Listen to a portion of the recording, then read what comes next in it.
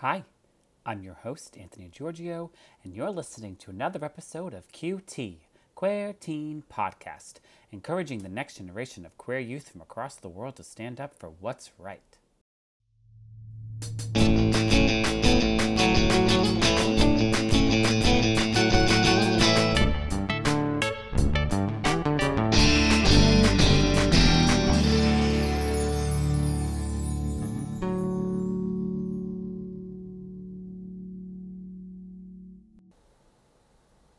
Welcome back to part two of Michelle and Craig from my church, and we're going to dive right into what I believe is an educational component and all other things from my church.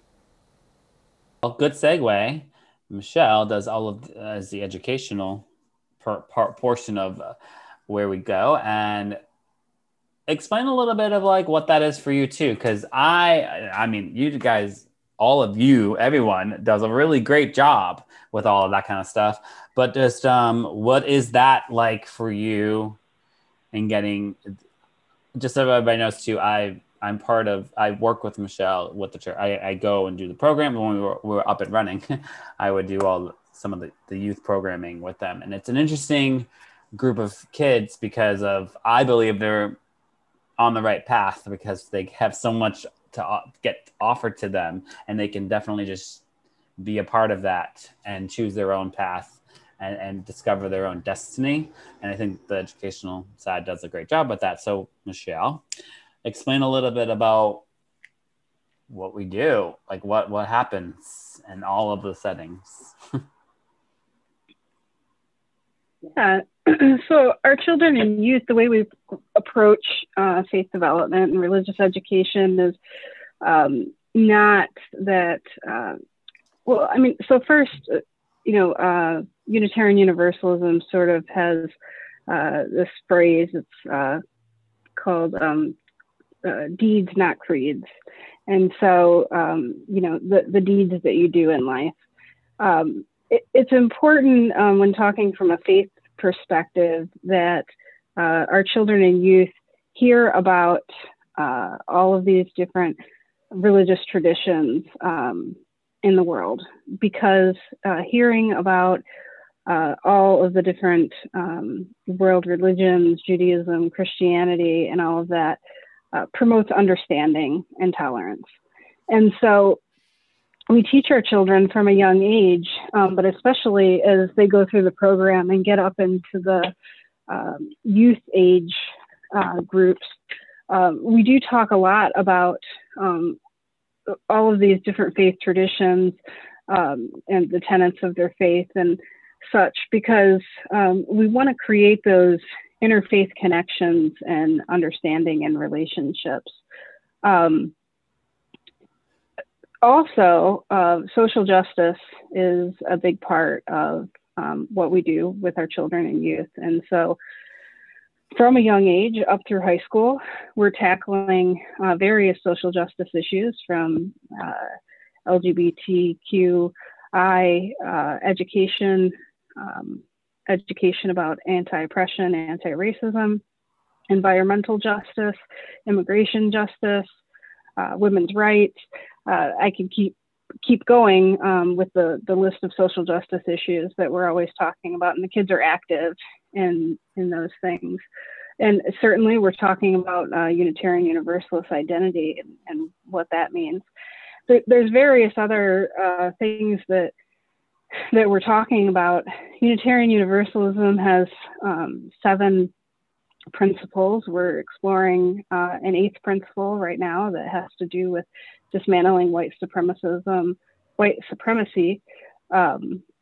And those principles are really sort of guiding values. And then we have 6 sources, which are where we draw wisdom from. So those 2 are something that are sort of encompassed in our program.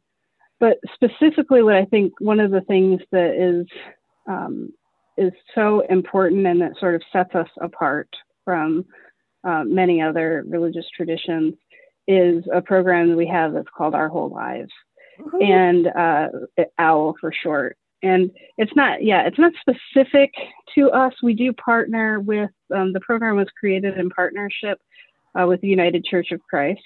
And it's a sexuality education program. And it has various components. We start the program in kindergarten and first grade for 6 to 8 weeks. We have a fourth and fifth grade session, which is 6 to 8 weeks. We have a full year in eighth and ninth grade. There's a high school, later high school, and there's even adult education opportunities that I hope to be able to offer in the future. But this program is it's sexuality education. It dismantles stereotypes and assumptions. It builds self-acceptance and self-esteem, fosters healthy relationships. The big thing is it improves decision-making, which is huge, especially when our kids get into that, eighth and ninth grade age where we do a full year of it. And honestly, it has the potential. Yeah, exactly. Yeah. And it has the potential to save lives. And 100%. People have said that, people have said that it has, and it does. We often have, young adult college students, come back and talk to us reflecting on their experience of having it. And we'll say that, that it saved their life, or that they were able to support friends through some big decisions in their lives and such. But those things are so important, that self-esteem building and that decision making. But that particular program, when it's talking about it, is also exploring and talking about everyone. It's not just it's talking about same-sex relationships. It's talking about gender identity. It's talking about puberty. So it's talking about all of that. It's talking about real life. Yeah, It's actually better than sex education in school. And some places you can opt out of sex education, which I don't understand. And then in my son's school district, you can opt out of the sex education health program, that they call it. And there are some brave school districts, I've heard, I'm sure it's very few across the country, that have taken elements of this program and implemented it. That's great. Which is amazing.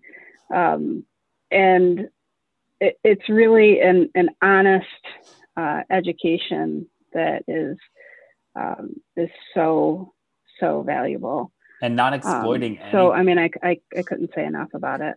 Yeah, I mean, so taking that educational side and getting in front of the congregation side, and it just goes together so well. And there's also classes for adults too. There's educational programs. There's everything that, but and it's values based. Right, it's values based. It doesn't leave anybody out. And if it were to leave someone out, I feel personally that someone could come up to any of us or any of you and be like, "Hey, can we talk about this?" and see a way to put it into the curriculum or put it into what we're talking about and include it if they ever felt left out for whatever reason. Because there's lots of things. Yeah. And the thing I want to say too is from the young ages is when kids enter into it from this like kindergarten and first grade, there are these companion pieces of it, really going all the way up that parents do. Parents are doing it with their children, and then there's a part that are trained teachers go through a pretty extensive training to do this curriculum and teach this curriculum to our kids. But the parents do that with them, and there's this education that the parents do so that there's a relationship being built of open, honest communication, so that the hope is as the children get older, they feel like they can have these types of important conversations with their parents, and getting that information from their parents and being able to talk to their parents about these things is so important. And, when you're a kid or a youth who is maybe having some questions about your sexuality or gender or some other sort of identity, knowing that you've had discussions with your parents about this and sort of where they stand and that they've had their own education, makes having those conversations about how you're feeling, you're in a different, it's a different conversation. It is a different conversation. I think our church specifically, I don't like to speak for everywhere else, but our church specifically has shining examples of leadership, not only with the grown-ups, but also with the youth and then the youth that come back and tell their stories, and no one ever really leaves. In some way they come back, at some point. Well, these conversations are great. I like to, I'm going to wrap it up, and I want to have each of you give some words of wisdom to my queer listeners, my queer youth, anything that comes to mind. I'll let Craig go first, so Michelle, you can think about it. Thank you. I just say, all studies show, and all interviews with people in the queer community, broadly defined, show that being in community with other people is really important for building resilience and because it's hard being different. It's just harder, and that's just a fact. And there is oppression, and there is, the world's not set up to make it super easy if you're a little different. And so if you can find community, it's the number one thing that you can do.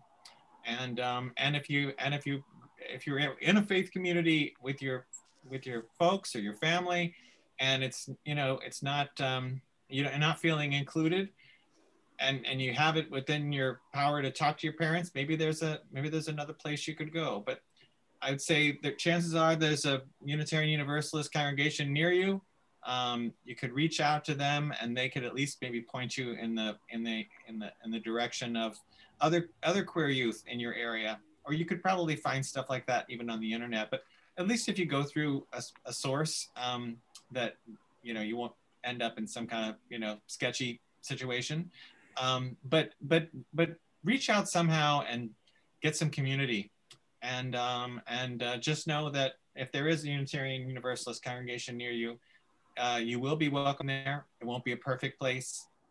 You may have people say stuff that they may not know better, but that's true of life. But at the core of what they will be about is about welcoming you. Even in their own imperfection, they will welcome you to the best of their ability, and you can help them grow by being a part of it. But seek out other people. Don't be alone. You aren't alone, but it sure can feel like it sometimes, especially during COVID. I've been living alone during the whole COVID, and I know what it is to feel alone. But you can even reach out, through the Zoom, and reach out through in any kind of way that just have a connection, have people to talk to that value you and your own authenticity, and it's going to do you a world of good. What's our website? That's what I suggest. What's our website? Our website is uucmc.org. Yeah, and congregation monmouthcounty.org. That's our congregational website. But there's probably a UU congregation where you are, and now during COVID, everybody's doing virtual stuff. So you can even join and check it out something nearby, so that when we transition out of COVID, that you have a place to go in person. But even if it's not UU, even if it's within, if you're in a Christian congregation, there are progressive branches of almost all the traditions, including and Jewish too. Those are the two main world religions that I know about. but there are places that you can still hold that faith and be in a place that welcomes you. So look for it. Look for the rainbow flag. You know, go to their website. Do you see it on their page? If they're a welcoming place, chances are they're going to advertise it in some kind of way because they want you to know that you're welcome. If you don't see it, it doesn't mean you're not welcome, but, you know, do some research. Do a search within the website. Look for LGBT. Does it come up anywhere? You know, if it doesn't, maybe nobody ever spoken about it. So that still doesn't mean you're not welcome, but if nobody's talking about it, maybe you're not explicitly welcome. So right. You know, but create community. That's what we're all about, and I wish that for every listener. Michelle. Yeah, you know, community is huge, and being in community is so important. And you know, I mentioned earlier that being specifically in Unitarian Universalist community is what gave me the strength to come out, and is what gave me the strength to be who I am now. And I have been in a relationship for 20 years and am married, and we have a 14-year-old son. And am now in a place in my life where I can support and advocate for people in this community. And it was Unitarian Universalism that really helped me do that, being in that community. And I thought it was interesting what Reverend Craig said about check websites and look and everything, because that's exactly what I did when I was looking for, you know, I hadn't heard of Unitarian Universalism. And so I was looking for a faith community that I could be in, that would be in sympathy with my values, and be, you know, where I would be accepted and loved. And even though I saw it on the website and it said, you know, it had the welcome, and it said what often UU congregations call themselves a welcoming congregation, which is a program through the Unitarian Universalist Association. And that does mean that the congregation has gone through some training to be a welcoming and congregation to LGBTQ folks. But I emailed the minister at that congregation and said, "Hey, are you really?"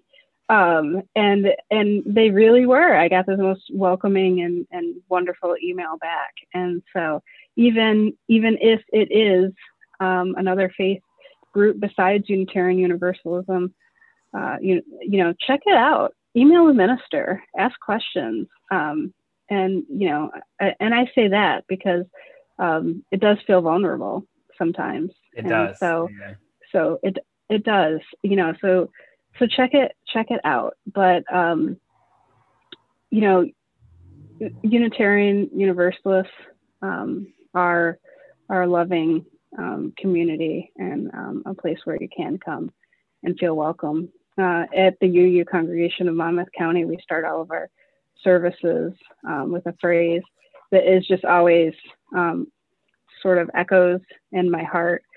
It goes, "Whoever you are, whomever you love, however you arrived at this beloved place, you are welcome here." And I just hear that. I hear that in my body and in my soul. And so I think that that's something to remember. And so many of us are online right now because of the pandemic. So many congregations will move back to a hybrid scenario where they're back in their buildings but are still streaming in some way.